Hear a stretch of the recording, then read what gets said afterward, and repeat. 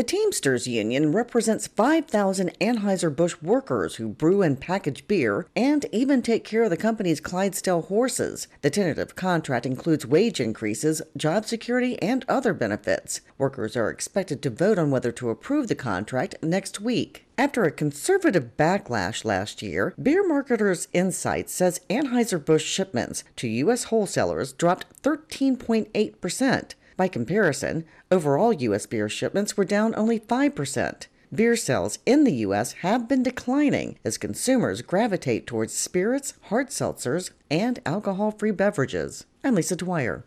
So, you've got an idea for a business. The store of your dreams. There's just one thing to figure out. Everything. That's why Shopify's all-in-one commerce platform makes it easy to sell online, in person, and everywhere else. Sell on social media, source products with an app to get that first sale feeling. It's the only solution that gives you everything you need to sell everywhere you want. So when you're ready to bring your idea to life, power it up with Shopify. Sign up for a $1 per month trial period at shopify.com/listen.